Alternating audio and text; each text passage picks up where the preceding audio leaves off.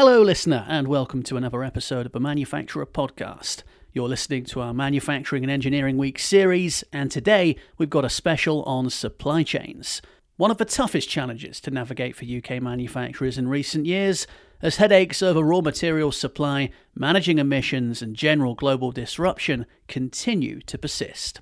In this episode, we'll hear about the partnerships and solutions that are being sought out by manufacturing companies, as well as what it means to manage supply chains as vast and complex as Britvic, the global drinks manufacturer.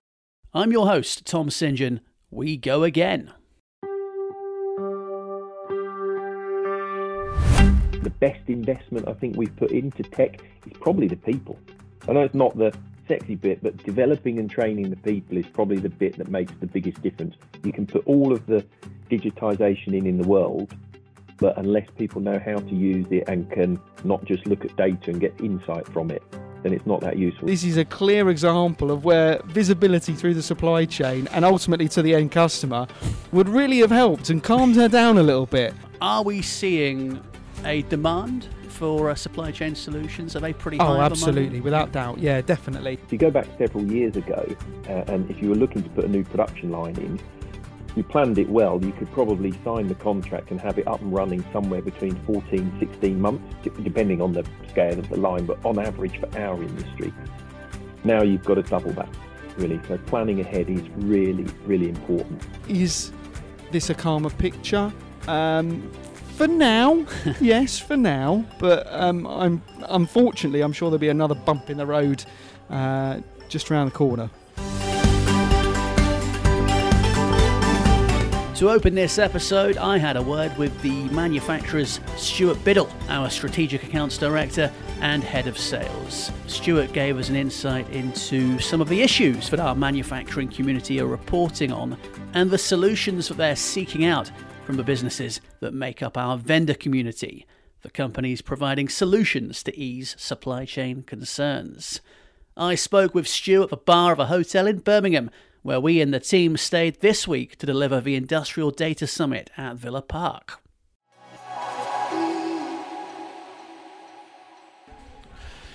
Well, here we are in sunny Birmingham, nice little hotel. I've got a pint in my hand and I'm joined by my good mate, Stuart Biddle, to talk about manufacturing supply chains. You know what, mate? I can't think of a better way I'd like to spend an evening, to be honest. Quite, Tom. And the sun genuine has been shining. I had my sunglasses on, so cheers. There's the clink. What are you drinking? What is that? Looks so this is a Purity brewery and an Ubu. I'm a big fan of amber ales. That does look nice. So yeah, it's all right. You guys, and when I say you guys, I mean yourself and our colleague Henry Anson. You're doing manufacturing directors forum dinners, virtual roundtables constantly, and you're hearing aggregated pain points, lots of concerns coming from manufacturers, and the ones I've sat in on, I think almost every time supply chain has come up. I mean, it's bound to, isn't it? Are we seeing, would you say, a slightly calmer picture compared to the turmoil of a few years ago? I think the first thing to say, Tom, is that the only certainty is uncertainty, right? I mean, sure. To think that we have a slightly calmer picture, I think there are a number of challenges and roadblocks that come along the way, and you think about the pandemic, but even since then you think about the Suez blockage. I mean, you can even go back to the ash clouds from the Icelandic volcano. So there's always a bump in the road, and I think particularly the pandemic has helped industry improve its contingency planning. But some issues like the semiconductor shortage, they remain now, and they are likely to carry on, into 2024. So, to answer your question, is this a calmer picture? For now, yes, for now. But unfortunately, I'm sure there'll be another bump in the road just around the corner. Yeah. What are some of the common challenges, would you say, that you're hearing from manufacturers around supply chain issues? When we talk about supply chain and we talk about resilience and supply chain integrity and all those good things, visibility is one of the biggest issues, right? And the only way really of overcoming that is through collaboration, and that takes trust and good communication, but collaboration and to create visibility on those delays that are coming down the track is really important. I think we saw some fantastic examples during the pandemic of how businesses were collaborating. They were picking up the phone and talking to each other in real, to understand in real time where the components were, where the trucks on the road were, and to find out what shortage there were or what delays there were. But a lot of that came down to personal relationships, people that had worked together for years, that had been out and seen each other's sites or been out and seen each other's distribution centres. And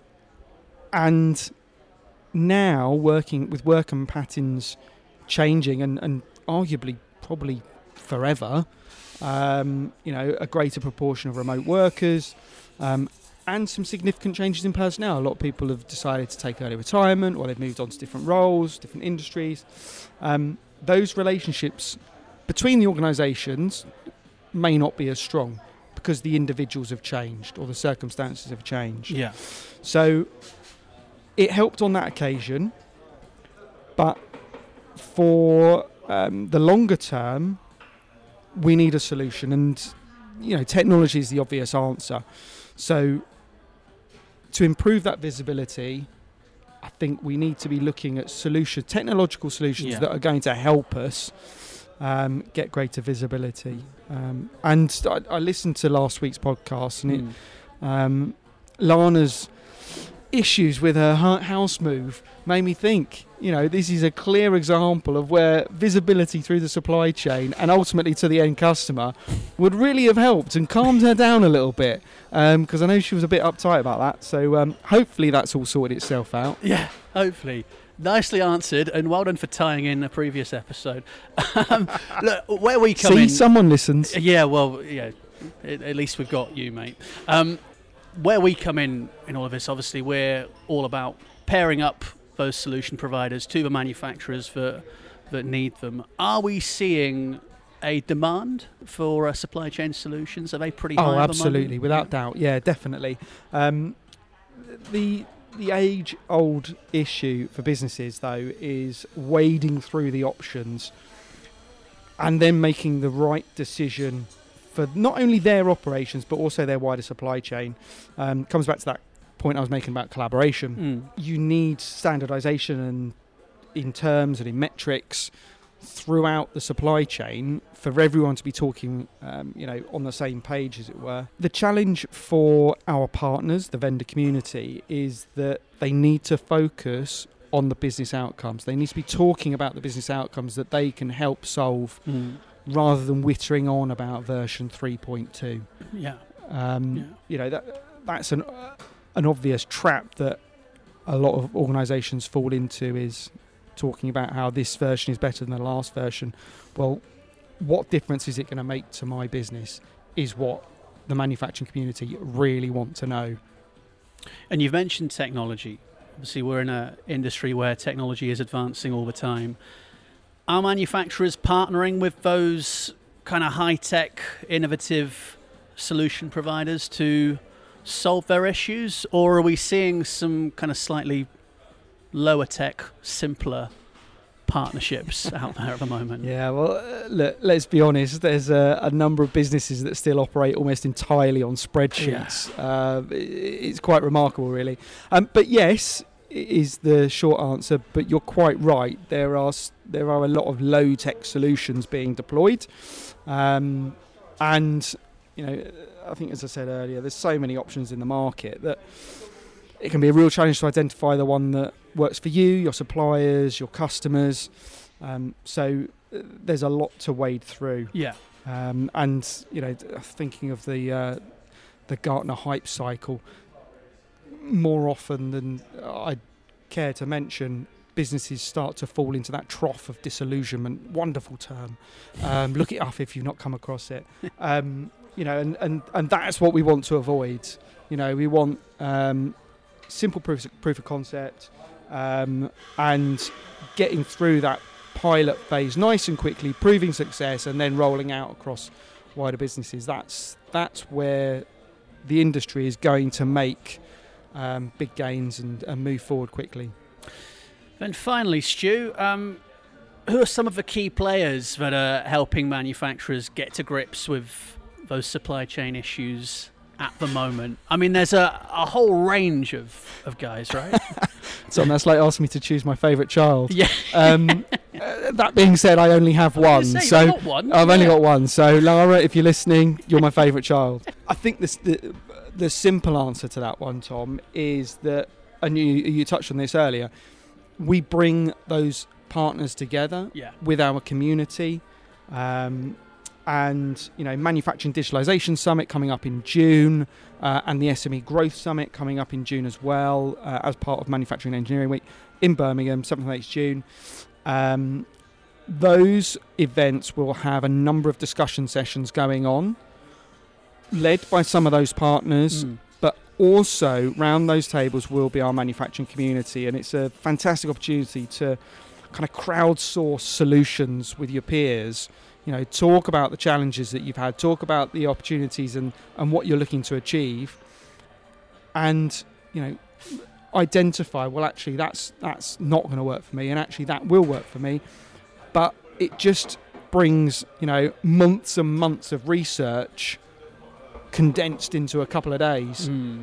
So I'm not going to name my favourites, but I will give a shameless plug to come and join us in June, get round the table and meet your peers, chat it through, and meet some of the vendors who will give you those aggregated views from a wide customer base. Yeah, well, like we said at the start, it comes up all the time, right? And we've got our Industrial Data Summit that we're going to tomorrow at the time of recording. Yeah, looking forward to that. Supply chain is going to come up there, like you say, at the two summits, Manufacturing Digitalisation Summit, SME Growth Summit, and then more generally across Manufacturing and Engineering Week, it will keep coming back up, won't it? Because it really is a big issue. It certainly is. It's one of the sort of the top four issues that we're certainly we're seeing coming through at the moment. So yeah, Stu, mate, great to get your thoughts. Thanks for joining. Pleasure. Thank you for inviting me. Cheers, Tom.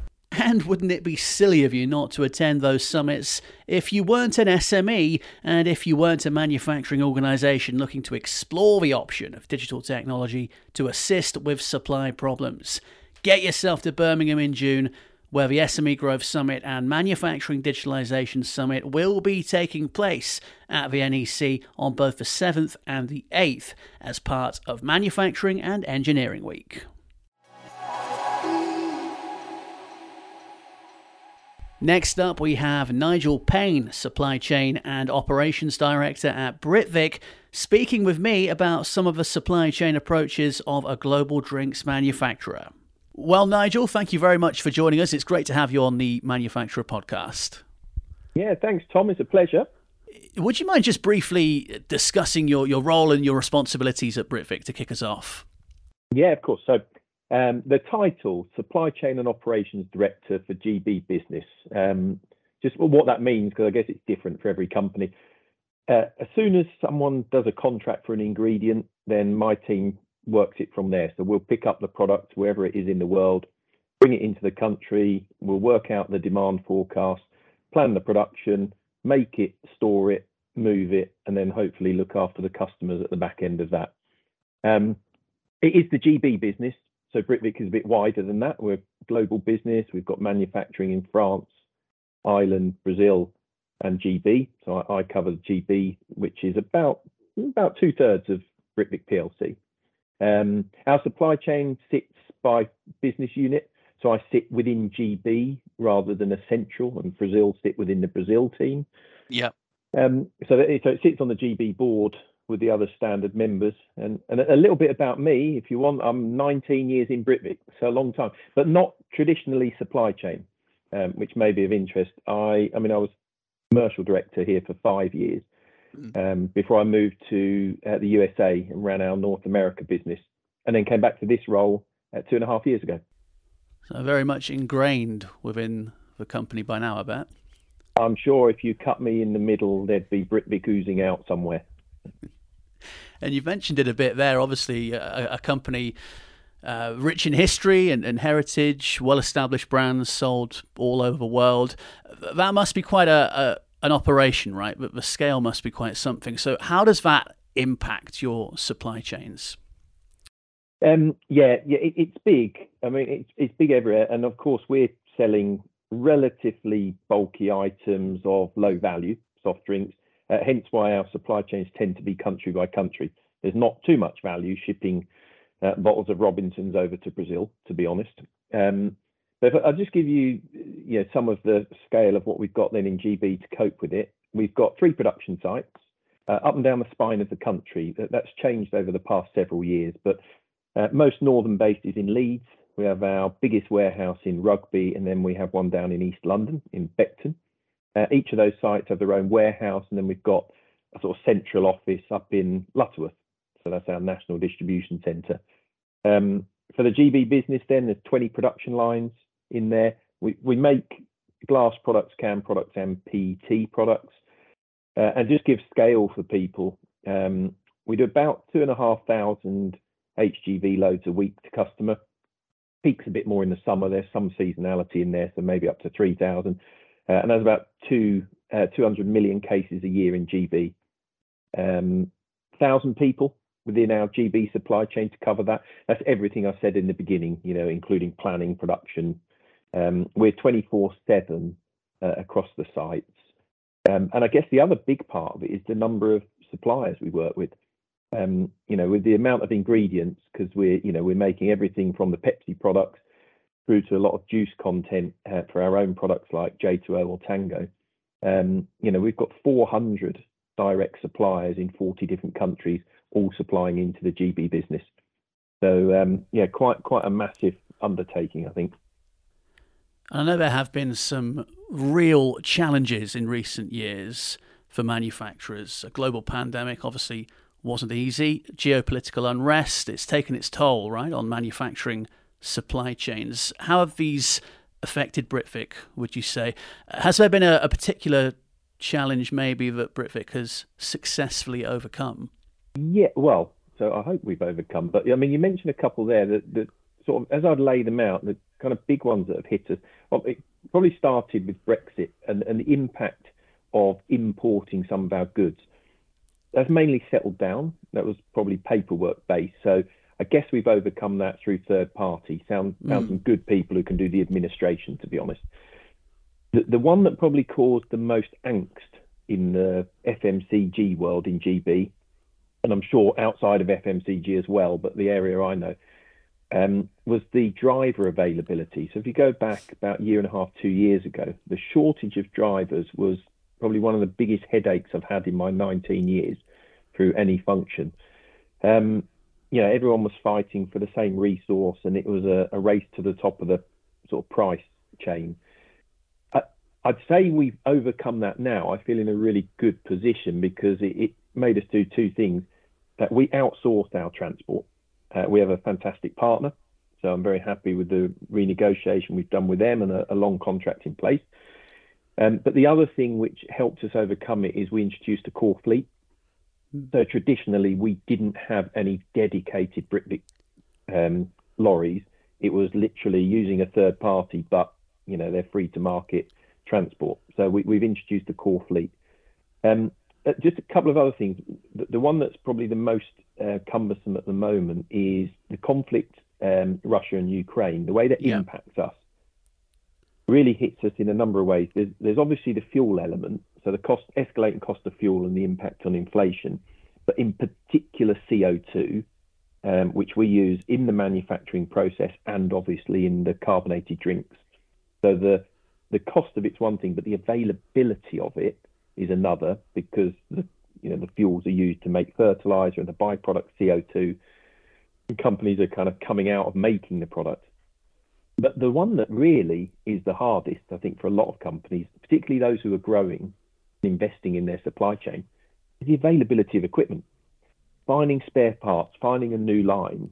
If you go back several years ago, and if you were looking to put a new production line in, you planned it well, you could probably sign the contract and have it up and running somewhere between 14, 16 months, depending on the scale of the line, but on average for our industry. Now you've got to double that, really. So planning ahead is really, really important. And the industry is becoming way more technology-based, technologically advanced. Have there been any technologies that Britvic have deployed to advance your supply chain? Yeah, there's been some I guess, low-end tech and some high-end tech. I know there's a lot of talk around digitization and 4.0. The reality for us, it starts with the basics. So we've done a lot of mechanical work on our lines just to help us manage sort of lightweighting, for example, taking plastic out of bottles. So we've taken 4,000 tons out of the plastic in our bottles over the last few years. Obviously, that means a thinner bottle, so the way you handle it and manage it changes. So it's not high-end tech, it's just mechanical. We've done quite a bit of work on liquid development. That allows us to put some of our products, like a concentrate like Robinson's that people will be familiar with, into higher concentration levels, so i.e. less bottles being shipped around. So again, not high-end tech. If you get more into specifics, I talked about 4 warehouses. 2 of them are fully lights out, so 100% automated from the back of our lines. In fact, our NDC, which is 27 years old, was quite an early adopter of that, but we just spent the last 2 years ripping it apart and rebuilding it whilst it was operational. So sort of a bit of a Lego block build. So a lot of technology in there. And I guess the other bit is, particularly as we look into sustainability and energy use and water, we've employed a lot of metering. So all of those production lines now are fully metered for energy use and water usage across all of their applications. And I guess the final bit, which is visibility of products, we're a SAP-based company, SAP-based company. So we continually upgrade there. We've just gone through the process of putting the latest warehouse system in. So for anyone who's familiar with EWM, that's now live. And I must say, Tom, if I was to take a step back and go, the best investment I think we've put into tech is probably the people. I know it's not the sexy bit, but developing and training the people is probably the bit that makes the biggest difference. You can put all of the digitization in the world, but unless people know how to use it and can not just look at data and get insight from it, then it's not that useful. So we're putting a lot of energy into that side of the business as well, to be honest. Well, you've spoken there about your people. You've spoken about being clever with technology, not necessarily always going high end. You've spoken about partnerships. So this next question, you've probably touched on the answers already quite a bit, but how best can manufacturers manage their supply chain effectively in 2023 and given the current climate? Okay, well, I'll add something, because I do think here that there's several things, but the 3 that would stick out. So as I look at explaining what we're trying to do and develop, so if you explain the future for Britvic, and I'd suggest it's the same for others, is number 1 is get the right investment strategy. So I think the way to describe that is being ahead of the demand curve. I mean, it's easier to get that investment when you're a growing business. I appreciate that. But Britvic had gone the other way for a number of years in the past, tried to really sweat the assets. That makes it hard to keep ahead and grow. So definitely look at where you're going, look at your aspirations, and try and find the investment or the partners to invest, whatever it might be, to keep ahead of that demand curve. That's the biggest thing I feel.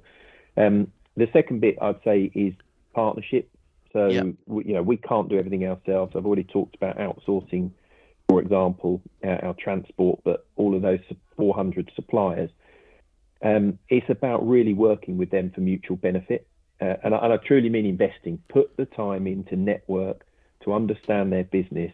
It just makes such a big difference. And that's how I think we managed to get through some of those issues I talked about earlier. And then the final bit, I just covered it, is people. We're 1,000 people in the supply chain. As automated as you want to be, it's still generally the biggest function within businesses. If you're going to get your people strategy, your culture right, it's got to start in the supply chain.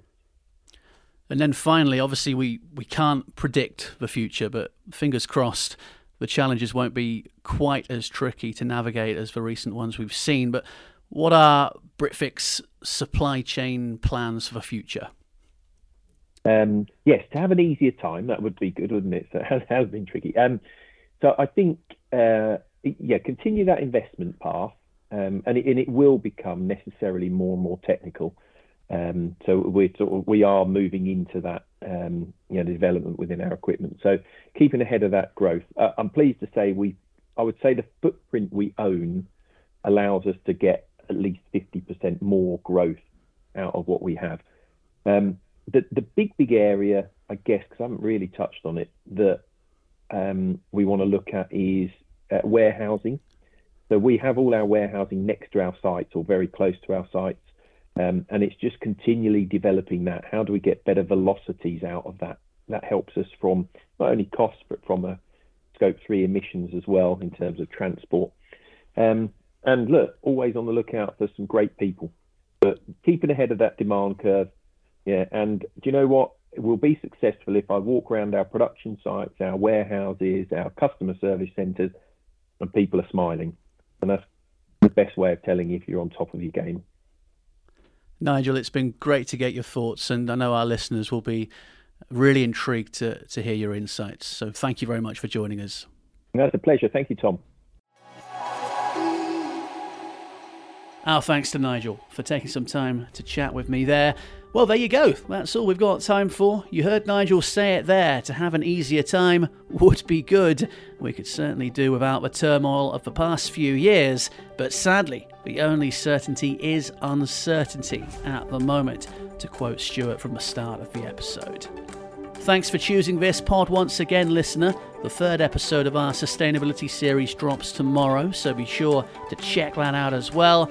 If you're listening to this on a date past the 28th of April 2023, then there's no need to do anything. Just let this episode finish and a new one begin. Goodbye.